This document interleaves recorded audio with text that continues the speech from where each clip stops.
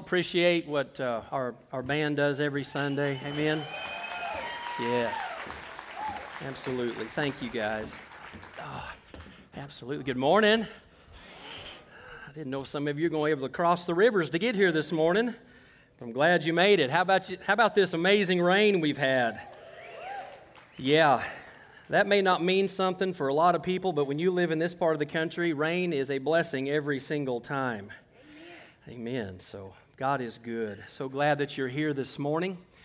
If you would you bow your heads and we'll go to the Lord in prayer as we get ready to dive into the Word this morning together. Father, we want to thank you, God, for the rain that you have sent, God, and we recognize that, like your Word says, every good gift comes from the Father. And Lord, this rain is a gift, and we thank you for that today. I want to thank you for everyone that is here this morning. God, for those that are listening or watching, God, we thank you for every person. And Lord, I pray today, God, that they came prepared and that they're ready, that they're anxious, and they're excited as we, as a body of believers, Lord, as brothers and sisters in Christ, simply open your word today and allow you to teach us, God, from your word. God, we thank you so much for this incredible salvation, this free gift given to mankind through your grace in the Lord Jesus Christ, that it's available to anyone and everyone. And Father, we thank you for that today. And we rejoice in the fact that for many of us here, we know you, Christ. And more importantly, we're in Christ and you know us, God. And we thank you, God, that will always be the case for us in this salvation. We love you today. Lord, as there is this morning, I know many needs probably in this place. God, each and every one their own, having life they're living, needing things. God, I pray that you would meet every need we have according to your riches and glory, and that, God, you would help each and every one of us this morning in the areas of life that we need your help and strength today. We pray in Jesus' name. Amen. Amen. Well, we're so glad that you're here this morning. I do want to give one quick announcement since I was probably still outside when the announcements were given. I don't know if they mentioned the lake baptism is next Sunday. You all looking at me like that's a new gate. We haven't seen it before. We have lots of folks that are going to be baptized at the lake, and so next Sunday evening at 5 o'clock, we're going to do things a little different this year, and we're going to be meeting at the Yacht Club, Sailing Club. No, I am not a sailor, but they do have a concrete ramp there. And I think it'll make it accessible for everyone, especially you young guys, some of you that want to tackle me and do some of that stuff. It gives me better footing. And so next Sunday at 5 o'clock in the evening, we're going to celebrate and rejoice as we are privileged to baptize for many their testimony of what Christ has done in their life. So you're all invited. If you would like to be a part of that baptism and you're ready to make the proclamation to everyone else about what Christ has done in your life through testimony by baptism, then please call our office this week and Miss Tracy will get you on the list and you'll be contacted by someone this week to visit with you about that. So that's the only announcement that I really have. So let's get into the Word of God today. I hope you brought your Bibles and you're excited as I am this morning to be here. If you have your Bibles, please turn with me to Revelation. Diane, don't panic. Revelation chapter 19. We will be in Daniel chapter 2 shortly, but right now we're going to be in Revelation chapter 19. I'm told that I go way too fast, and I do because I talk fast, and I apologize for that, so I will do my best to slow down and allow you to find some of these scriptures. But I would say this, if I don't talk slower, just write faster, okay? Maybe that will help you a little bit. So if you can't get there quick enough, and some people say, well, John, I just can't get there fast enough because maybe I'm a new believer and I don't really know my way around here. You know, it's no different than a cowboy going to a new ranch and trying to figure out where the pastures are. It takes time, okay? It takes time being there. It takes time riding through that country to understand it and know it. So don't feel bad. Nobody's going to worry about whether you're in Job or Job. We're okay, all right? It is absolutely fine. And no one is concerned about that. We are just glad you're here and that you're willing to open the Word of God up today where truth is found. And so, just bring your Bibles with you. It will be a great help to you as we study through this. And remember, we're talking about the King is coming. And although there are opinions among Christians about the last day events as time moves that direction, everyone in evangelical Christianity is in complete agreement about the fact that Jesus Christ, the King of Kings, is coming back one day again, and he will restore and bring his literal physical kingdom here upon the earth. And so that is what we are going to be studying as we move through this series on the King is coming. And I think it's important to be reminded of this from time to time for your encouragement. And I know it encourages me as I think about the fact that Jesus is coming again one day. He promised that he would, and he will. So we're going to look at Revelation chapter 19. We're nearing the very end of the revelation of Christ, and he's sharing with us some things about what will happen in the future. And we're not in the book of Revelation studying it per se today, but I want to share this with you. In verse 11, as we come to the climax after all of the tribulation and the scrolls of judgment being opened and poured out upon the earth, the vials, the trumpets, and all the wrath of God that's being poured out on a rebellious and obstinate humanity that has rejected him, we now come here to Revelation chapter 19, and this is what it says in verse 11. It's something that I want to share with you about the King being on his way one day. I saw heaven, John says, standing open, and there before me was a white horse, whose rider is called Faithful and True. With justice he judges and makes war. His eyes are like blazing fire, and on his head are many crowns. He has a name written on him that no one knows but he himself. He is dressed in a robe dipped in blood, and his name is the Word of God. The armies of heaven were following him, riding on white horses and dressed in fine linen, white and clean. Out of his mouth comes a sharp sword with which to strike down the nations, and he will rule them with an iron scepter. He treads the winepress of the fury of the wrath of God, and on his robe and on his thigh he has this name written: King of Kings and Lord of Lords. And I saw an angel standing in the sun who cried in a loud voice to all the birds flying in midair, "Come, gather together for the great supper of God, so that you may eat the flesh of the kings, generals, mighty men, horses, and their riders, and the flesh of all people, free, slave, great and small." Then I saw the beast and the kings of the earth and their armies gathered together to make war against the rider on the horse and his army.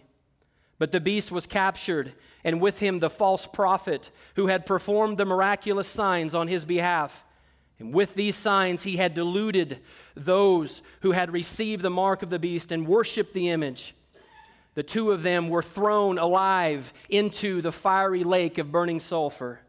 The rest of them were killed with the sword that came out of the mouth of the rider on the horse, and all the birds gorged themselves on their flesh. See, the truth is the King of Kings is coming again. And although this is not something that we look at and we have a pompous smile on our face, in fact, as we read this, we do grieve to an extent to think about the humanity alive on the earth that is going to receive the outpouring judgment of God. It doesn't make us happy to see that. In fact, it breaks our hearts to see that there will be so many who will have rejected Jesus Christ and the gospel of his salvation.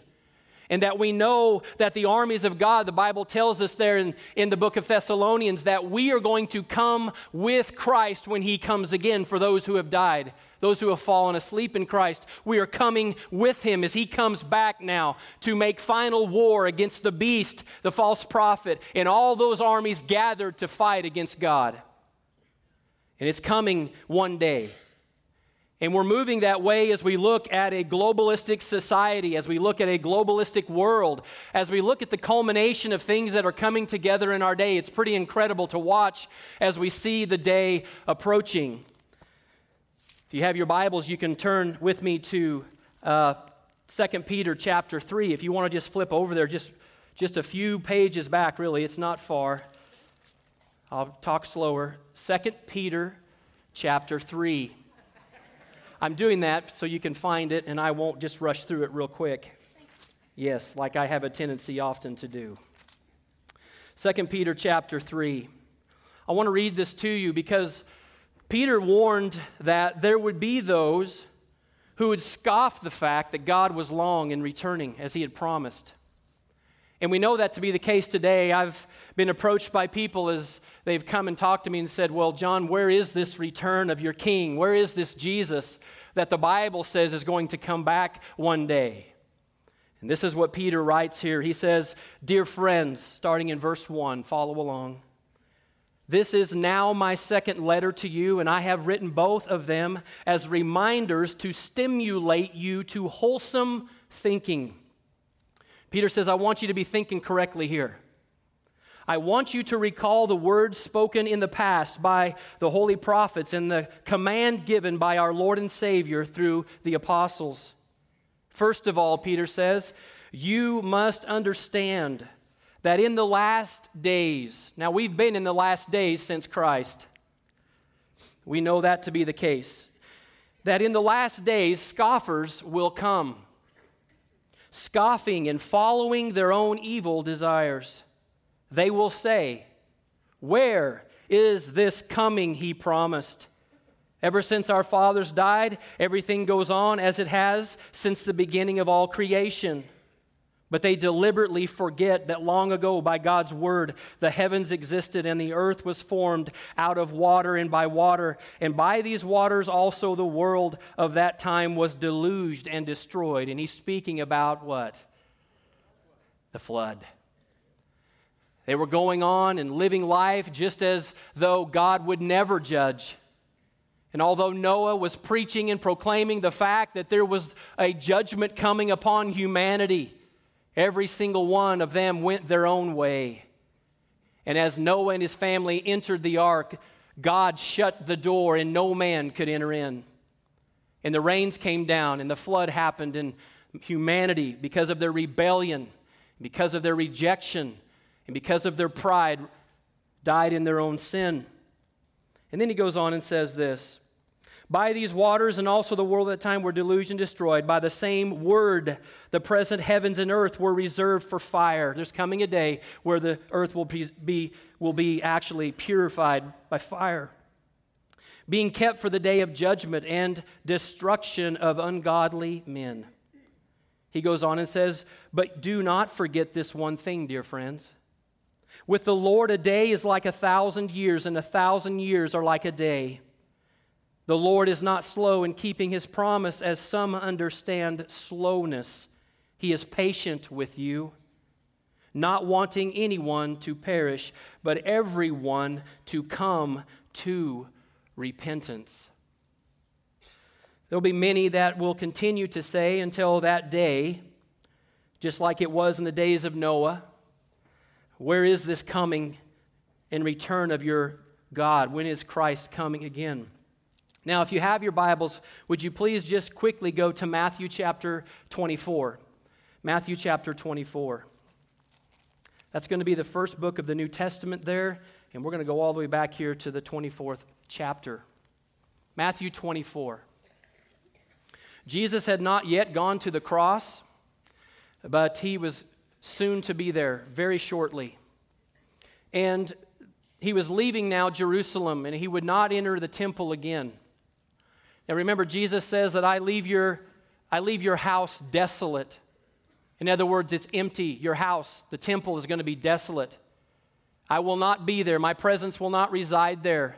I'm no longer there. God is not going to be and dwell in that temple. And we know that Jesus says, I leave your house desolate. How long I've desired to gather you like a chick, he says, under my wings. And he desired to do that. And he says, as he makes his way from the temple now, crossing the Kidron Valley, going to the east, up on now the Mount of Olives, and his disciples come to him there. And this is the question they ask, because they understand that this kingdom thing that Jesus has been talking about for 3 years plus now, they understand about the fact that there's going to be a kingdom restored, and the kingdom of God is coming, and they're ready for the kingdom to come. And they ask him the question, tell us, they said, When will this happen, and what will be the sign of your coming? Because he tells them, I'm going to destroy these temples here. This temple is going to be destroyed, and not one stone will be left upon another. And they want to know when this is going to take place, just like you and I would want to know. And they also want to know, and the end of the age. When are you going to restore the nation of Israel? When, God, are you going to do that? And when are you going to bring this destruction that you've told us about? And Jesus goes on and says, watch out that no one deceives you. For many will come in my name claiming that I am the Christ and will deceive many. And you will hear, and he goes down through the list of things, and over he will mention to them, listen, it's not for you to know the days or the hour or the time. It's not for you to know, but you be diligent in doing what I've told you to do. And we must do that today. Just the same. If you have your Bibles, flip over to Acts right there. After John, you're going to flip over just about 5 books there. Acts chapter 1, we're going to just be there just for a second. Acts chapter 1, now we're on the other side of the crucifixion. We're on the other side of the crucifixion. We're almost 50 days, not quite 50 days, about 40 days after the resurrection of Jesus. And of course, for many of them, their hopes had been dashed when Christ was crucified, because that was pretty evident that his kingdom was not going to happen then. But little did they know that his kingdom was going to be established for a season of time in the hearts of mankind. And that God is going to basically be building for his Son a kingdom full of people who love and adore the Savior. And he's going to give that to the Son as an inheritance. And then you and I are going to receive the kingdom as well.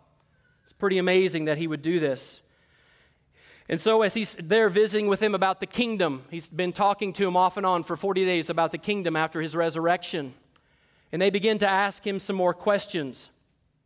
And here again in Acts chapter 1, when they met together, it says here in verse 6, Lord, are you at this time going to restore the kingdom to Israel?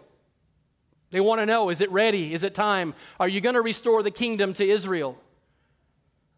He said to them, it is not for you to know the times or the dates that the Father has set by his own authority, but you will receive power. The Holy Spirit will come upon you, and you will be my witnesses in Jerusalem, Judea, Samaria, and to the ends of the earth. He says, listen, you don't need to know about the day or the time that my return is coming, but you're going to receive my Spirit. The Holy Spirit's going to empower you to do what I've called you to do and sending you to do, and that is to be my witnesses to the whole world of this gospel of the kingdom. And that's what they began to do. Now, I want you to think about this.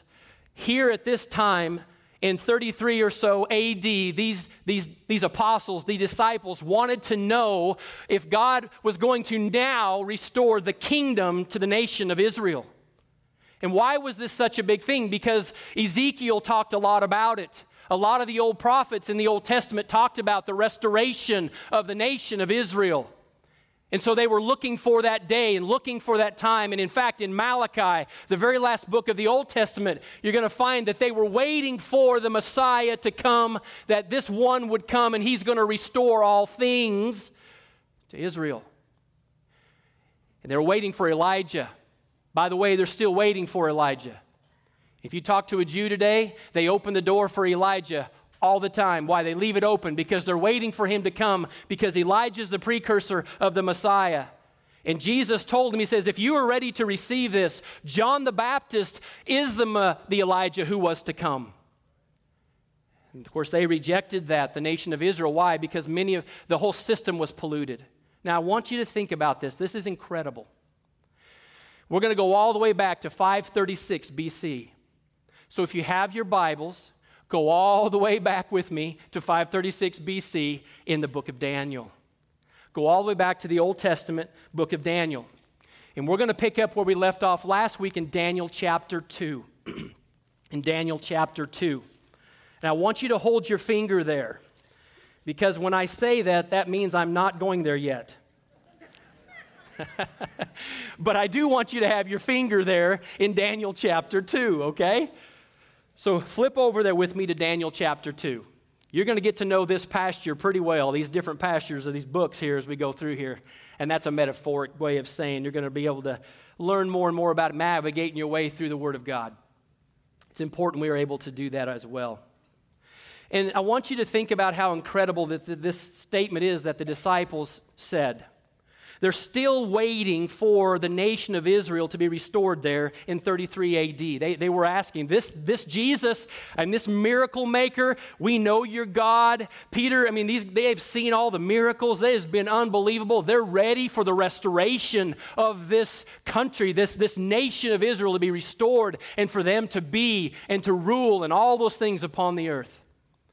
And Jesus tells them it's not going to happen the way you think it's going to happen yet, but there's a day coming where it's going to be restored literally upon the face of the earth.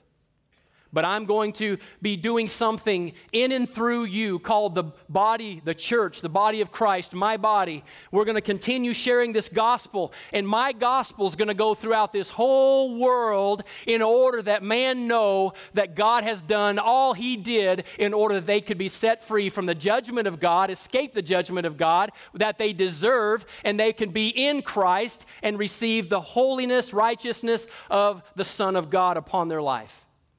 And be given everlasting life and be a part of this kingdom that's coming. And so they were waiting.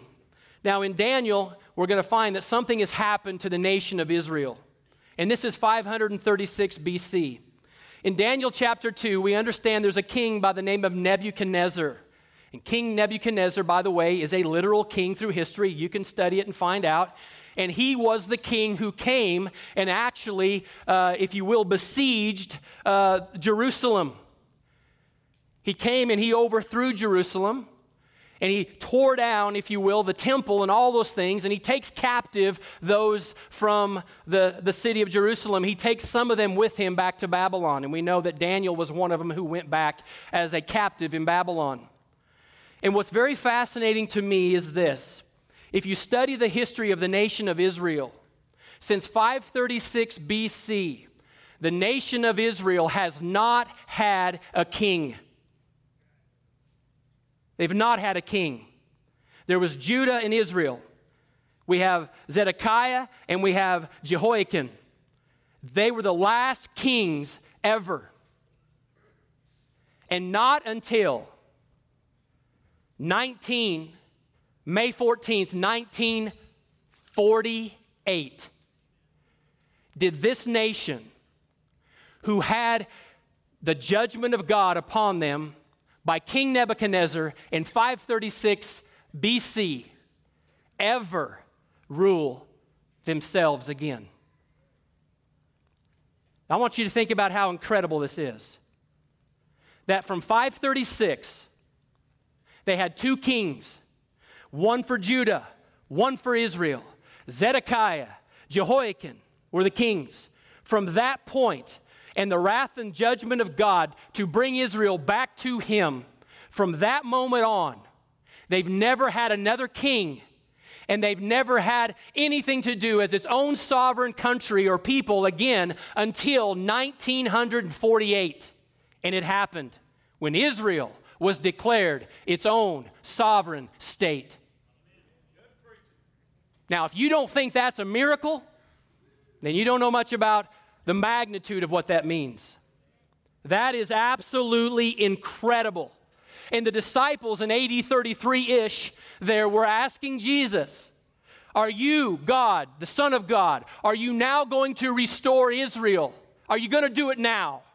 And he says, listen, it's not for you to know the days, the time, or the hour the Father have set for this to take place. And Peter reminds those that scoffers were coming even in his day saying, well, where is this return of the king? When is all this going to happen? And he says, listen, scoffers are going to come. But a day is like 1,000 years, and 1,000 years is like a day to God. And listen, he is not slow in keeping his promises, but he wishes that all would repent and come to faith. Now we've rocked along from 536 AD. It's all historical. You can study it. And now we come all the way to 1948. Now I want you to do this. You don't have to, you want to. Anybody here alive in 1948? There's only a handful of you, right? The rest of you don't want to admit it, right? Yeah. I want you to think about how incredible this is. That God literally, from that moment, Never again until 1948. Because when Jesus was upon the earth, when the Son of Man came, the incarnate Son of God came, born of the Virgin, and came at just the right time when God had purpose for him to come, listen, they were under rule of a certain nation empire. Who was it? The Roman Empire. That's who they were under rule.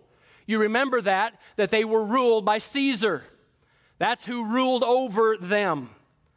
And they were under Roman rule, and they were wondering, Jesus, is it time finally that you're going to restore the kingdom to Israel?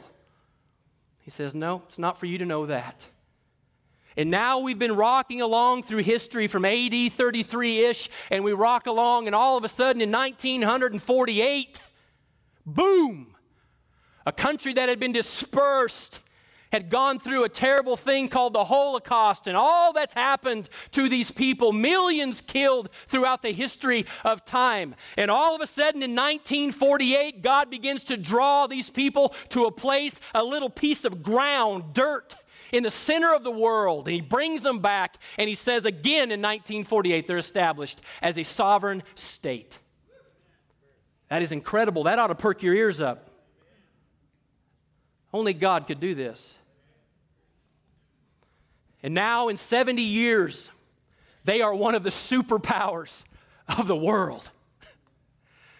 As far as technology goes, they're one of the top tiers of technology is done right there in Israel. And they say next to the United States and the Silicon Valley, they're number 2 in the world when it comes to all that type of stuff.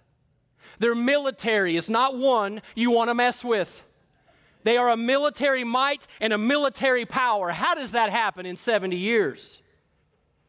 Not only that, it is the center of all kinds of stuff going on nonstop. You don't open a newspaper and not hear about something going on in Gaza. You don't hear about it. It's constantly in turmoil. All the world is looking at Israel. Why is that?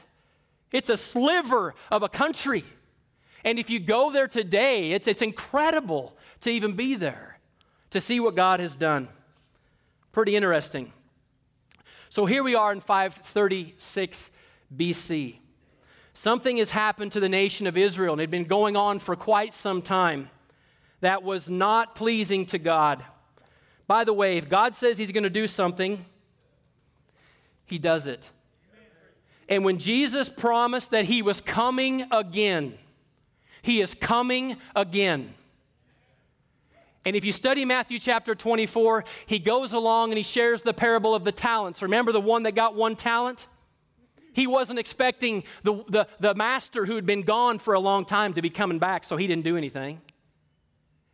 And God took what he had and gave it to the one with 5 talents, and it says he was cast out into utter darkness where there was weeping and gnashing of teeth. And he shares another parable right after that. It's called the parable of the 10 virgins. And these are parables to say, listen, better keep watching, better keep waiting, because you don't know the day that the Lord Christ is coming again. And he says there's 5 foolish and 5 wise. The 5 foolish ones, they were waiting for the bridegroom to call and for that marriage to be ready to happen. And they're waiting there. 5 of them didn't keep any oil in their lamps and they weren't ready. But when the cry came out, they were left in darkness. They weren't ready. And these parables are just parables to help us understand. Listen, do not fall asleep in your generation thinking that Jesus Christ is still a long way to return. Here in 2018, dear friend, we are drawing nigh to the time. We do not know the day or the hour, but listen, you can know when a cow's about ready to give birth because there's things that begin to happen. And he gives the analogy about pregnancy and birth and so on and so forth. And he gives us that in Scripture, and we know when things are drawing near. Here we are in 2018. It's a incredible time to be alive. But what was going on in the nation of Israel? Why is this such a big deal? Why would God exile them and do all that he did? Well, there's a reason for that. If you have your Bibles, we're going to flip back. Okay? We're going to go back to further in the Old Testament. We're going to flip back one book. It's Ezekiel. I want you to go to Ezekiel chapter 8. There's other reasons. There's a reason that God disciplined the nation of Israel. If you remember the story of the nation of Israel, God made a covenant with Abraham. He would take a man that was childless and a wife whose womb was dried up, and he was going to make a great nation out of Israel, out of them. And he did. After 430 years in slavery, the 12 tribes come from the 12 sons of Judah. We know that Joseph, of course, went, and his brothers, so on and so forth. They go into Egyptian slavery, and for 430 years they're in slavery, and God is building a nation for himself. And they're all tied to the pagan rituals of Egypt, the pagan system of worship, worshiping the Baals and Moloch and Chemosh and these gods of Egypt. They worshiped that. You know, we go back to the pyramids and all the stuff that are part of Egypt, and we know that the nation of Israel was there, and they had all this worship going on around them, and they were worshiping these gods. And so God sends Moses, and he sends 10 plagues, and they're a judgment against the gods, the primary gods of the nation of Egypt. And he proves that he is the only true God of gods. He grabs his people, and he pulls them out. But before he does, his last and final plague is the death of the firstborn. Think about how incredible this is. All right, wake up here. Wake up. Don't miss this. Before he takes his people out of Egypt, he hardens Pharaoh's heart because he is going to prove to his chosen people that he alone is God. Think about this. And so he sends the plagues, and he hardens Pharaoh's heart, and Pharaoh will not let the people go because God used Pharaoh for a purpose, that he may be magnified among the gods, and all the nations would know that he is God. Not Pharaoh, but God. And so he used a man by the name of Pharaoh to do what he wanted to have done, so Israel would know that there is no other God but the God that they serve. And the last thing he does is he gives them this to do. Get a lamb without any blemish. He must be a male, 1 year of age. Keep him in your home for 15 days. And on that night, you are to sacrifice that lamb, to take its blood and to wipe it on the doorpost and the frame of every home that you Israelites dwell. You are to cook the meat and eat everything. Do not leave any of it till morning. We have the body and we have the blood. Consume it all. And then that night, the angel that God sent, he went throughout the land, and what did he do? Every home that did not have the blood of the lamb, he killed the firstborn. Pharaoh's son, gone. Every Israelite was spared death because of the blood and the body of the lamb. Now, he did this way back in Exodus, pointing to a time where the Lamb of God would come. And he would take upon himself the sin of all humanity. And God would this time not spare his firstborn. He would crucify his lamb. And his blood would pour out and cover the sin of all who are in Christ. His body was broken, beaten.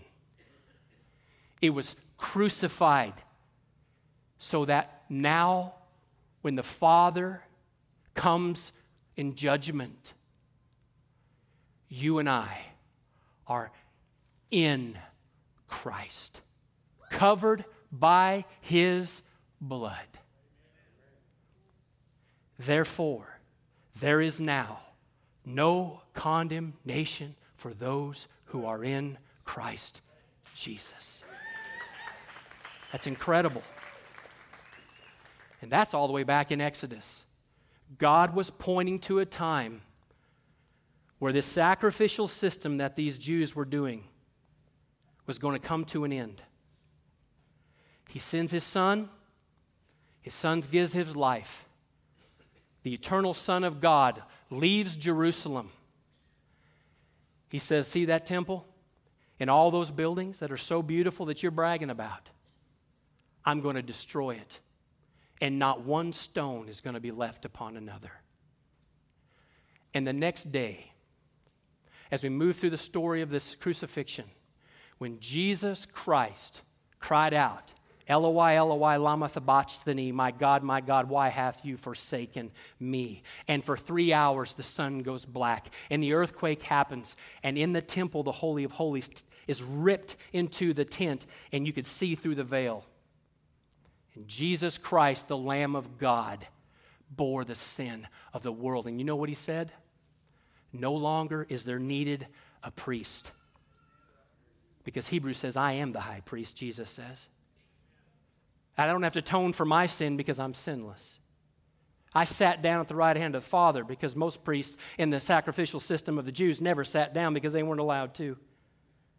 He opened the Holy of Holies where the very glory of God would have been. It was empty then, by the way, because their system was so polluted and so pagan and so ridiculous. And that's why Jesus called them all the time, you brood of vipers, you white-washed tombs. You're clean on the outside, but you're filthy on the inside. You're nothing but you're like your father, the devil. It became so pagan and polluted. And Jesus blew it open. And then in 70 A.D., he did something incredible. Titus comes, the armies of the Roman army comes around Jerusalem, they destroy it, and they literally destroy everything there was in Jerusalem, and the temple itself is destroyed. And it is torn down because the gold and all that melted in the fires of Jerusalem would go down in the cracks of the rocks. And boy, let me tell you something, if you know anything about gold, you'll dig a rock up to get it. And they tore the temple all up to get the gold and silver out of the cracks that were there. And God said something else. From 70 A.D. to this very day, there's never been a temple rebuilt. Do you see how incredible God is? So they don't sacrifice anymore. But in 1948, all these years later, Israel comes on the scene again as a sovereign nation. What is God up to? His plan. His plan. It's incredible. This is what had happened to the nation of Israel. We're going to have to cut it short again today. This is what happened to the nation of Israel. This is why God judged Israel. Listen to this. Ezekiel chapter 8. Please open your Bible there. We're going to be in verse 5. Thanks, Diana. Of course, Ezekiel was a priest, son of a priest. And he is actually speaking to those who had been exiled to Babylon. And this is what he's doing. Then he said to me, son of man, God talking to Ezekiel, look toward the north. So I looked at the entrance north of the gate of the altar. And I saw this idol of jealousy. They had already set up an idol there. God hates idolatry, by the way, of any form and fashion. And he said to me, son of man, do you see what they are doing? Who? The Jews. Do you see what they're doing? The utterly detestable things the house of Israel is doing here? Things that will drive me far from my sanctuary. But you will see things that are even more detestable. There was an idol set up that they were worshiping, and it wasn't God. He said, do not worship. Don't bow down. Don't make any graven image. I know people think I'm a little weird, but I don't like pictures of Jesus because it's not Jesus. I don't care if 1,000 painters or 1,000,000 of the world's best artists paint Jesus. It's not Jesus. And I don't care how many ceramic things you make of Mary. It's not Mary. It's an idol. Who knows what Mary even looked like? Who knows what Jesus looks like? I don't want to give our kids a picture of what somebody thinks Jesus looks like, because when I get to Revelation chapter 1, I see something of Jesus that no man has painted. So I'm a little weird about that, but that's the way I feel about it. And so he moves on. He says, you're going to see something even more detestable than this to me. See, God hates for his people to worship anything other than him. Because the moment that I begin to worship something other than God, he's no longer my God. He's just one of them. And he's no longer my whole worship. He becomes just a part of my worship. And so when we begin to worship other things and give certain things credence of great importance, he says, no. Let me tell you something. That cross, as great as it is, can become an idolatry of worship. The cross has been around longer by far than Jesus' cross on Calvary. In fact, Baal has a cross. So be careful that we don't worship the cross, because it's not the cross we worship, it's the Christ we worship. Do you see what I'm saying? I'm not saying that we worship that, but to be honest with you, I don't worship a piece of wood. I worship a risen, resurrected Savior, the eternal Son of God. That's what I worship. Because the paganism that Constantine brought into the church, listen to me, is absolutely incredible. And evangelicalism is a stream that has flowed from that paganism and some of the things we've brought with us.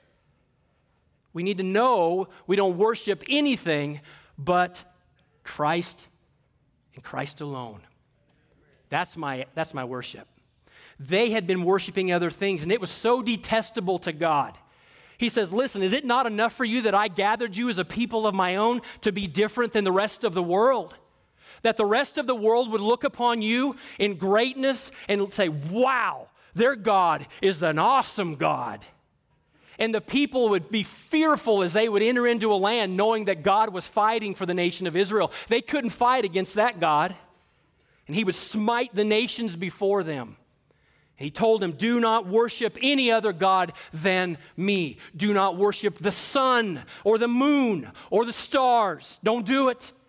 We have a lot of sun, moon, star worship in our culture. The zodiac, you don't need to read some zodiac to tell you what's going to happen in your life today. You have the Word of God.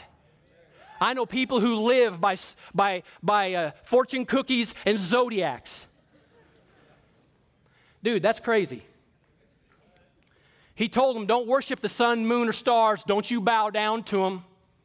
He told them in Jeremiah, don't you bow down to the obelisks. Tear your obelisks down. Tear them down. Tear down your high places. Do not go under those trees and do not worship these foreign gods. Don't set up. And on every high hill, they had set all kinds of altars. And they were worshiping all the gods of the people around them. And God was sick of this. Worshiping the obelisks. You might ask a question. He says this, do not burn incense to the Queen of Heaven. Don't do it. Don't burn incense to the Queen of Heaven. Do not worship at obelisks. Tear them down, he says in Jeremiah. Read through there, you'll be blown away. We have to ask some questions. Then why is one of the world's largest obelisks at the capital of our country? Why is it there? Why does the Roman Catholic Church in Vatican City, in the very center of their entire worship, sets in the middle of it? The obelisk from the Heliopolis of Egypt, why is it there? Why? If it's really about Christ and God, why do they have the sun wheel as their form of absolute adoration? And the saints around the walls of Vatican City are staring into this sun wheel with the obelisk in the middle. What are they worshiping there? We got to ask questions. Why are there sun discs around every saint? Why do they have Jesus with Mary with sun discs around him? Why do they hold up a cracker that's the shape of a sun? And on pictures, I have the sun wheel on the cracker. And they have it in a monstrous with the flames all around it. And the Pope is carrying this thing that looks just like a blazing sun. What are they worshiping? Nobody asks questions anymore. Study Washington, D.C. a little bit, and you'll ask the same question when I was there, when I rode into Washington. Why was it that the police in Virginia were helping us get there? And when we get there, the ones in Washington said, "You cannot come in." Why is that? Why is it? Why is it when you look at the centerpiece of Washington, D.C., it is one of the largest obelisks in the entire world? Why is that there? If it's all about a Christian nation, and God told these people, "You tear it down. And don't you burn incense to a figure that you call Mary, the Queen of heaven." There's so much going on in our world, guys. I want the church, the bride of Christ, to know the truth. Pull back the veil. Look around. Jesus is coming soon. Study where the obelisks are scattered around the world. It'll tell you something. England, they got a good one there. Paris, France. Study some of these things. You're going to be blown away as you begin to learn things about what's going on in our world. It's a deception to a mighty degree. Satan, who is the god of this age, what is he? He's a deceiver. And what did Jesus tell his men in Matthew chapter 24? What did he tell them? What does he tell us? I can tell you what he tells us. Watch out. Watch out that no one deceives you. Because a little bit of truth and a little bit of lie is a lie. Satan said, "What? Surely God knows that when you eat the fruit of the tree of knowledge and good and evil, surely you will not die. But he knows that when you eat of it, you shall be like God, knowing good and evil." Satan is a deceiver. And the church in America today is so deceived. Christian, there's one thing I hate, is lies and deception. That's why you've got to have this. I apologize, we didn't really get into the meat of this today. Maybe next week. Maybe next week we'll get there. Why does your money have all these wax symbols on there? Why is that on there? What does it mean, the new order of the ages? What does that mean? What in the world is going on? Christian, Jesus, the King, is coming. Keep watch. Keep watch. Christian, please hear me. Put down your Western horsemen and pick up the truth of God. Listen, I'm serious. We are living in times that we need to wake up. Let's pray.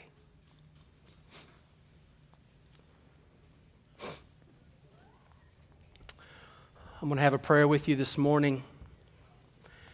And we're just going to stand here in a minute and we're going to sing. And when we do, we have a lodge back over here. It's just where we have coffee, donuts, have a great time. I have our lay pastors and our elders are going to be back in there. If you need to pray about anything in your life, they're there to pray with you. If you need Christ in your life, He's ready. He'll cast no one who comes to Him away. If you need Jesus this morning, come to Him. They'll be in there. You can go pray with them. But I'm going to have a word of prayer, and then we're going to stand and sing along with you guys, right? Let's pray. Dear God, Lord, I thank you for your word this morning. Lord, I pray that you would pull back the blinders, that you would help us to see truth. And Lord, I pray that if there's been anything that's alarmed anybody today, that Lord, that if you're in Christ, there's no alarm for anything. God, it's joy, knowing Christ. Understanding, Lord Jesus, that what you said is true in a world that tells us there's nothing relevant about your word. Oh God, for us Christians, Lord, would you wake us up from our sleep? Lord, make us to know the days in which we live. Help us to realize that the King is coming one day. And Lord Jesus, if there's anyone here this morning that doesn't know you today, I pray, oh God, that you would draw them to relationship with you through the sacrifice and resurrection of your Son. Thank you for your word today. And Lord, as we sing this song to you. We pray this in Jesus' name. Amen. All right. Let's stand. We're going to sing a song. We'll stand and sing together.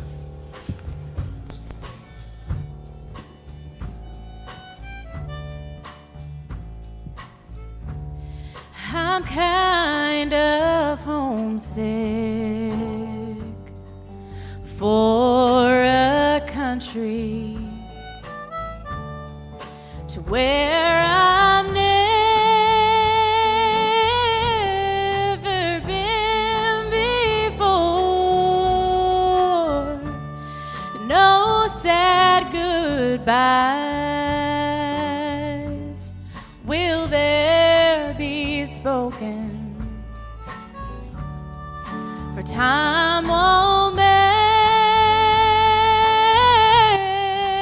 anymore. Beulah land, I'm longing for you, and someday on thee I'll stand, and there my home shall be eternal. Beulah land,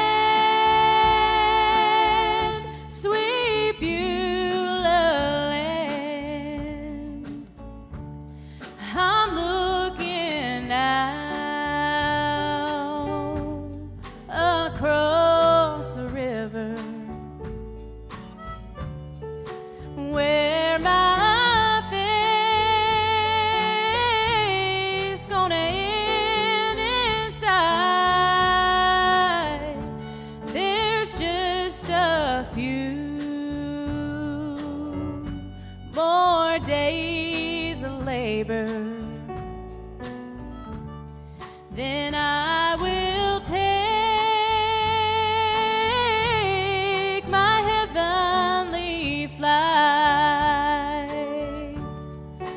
Beulah land, I'm longing for you,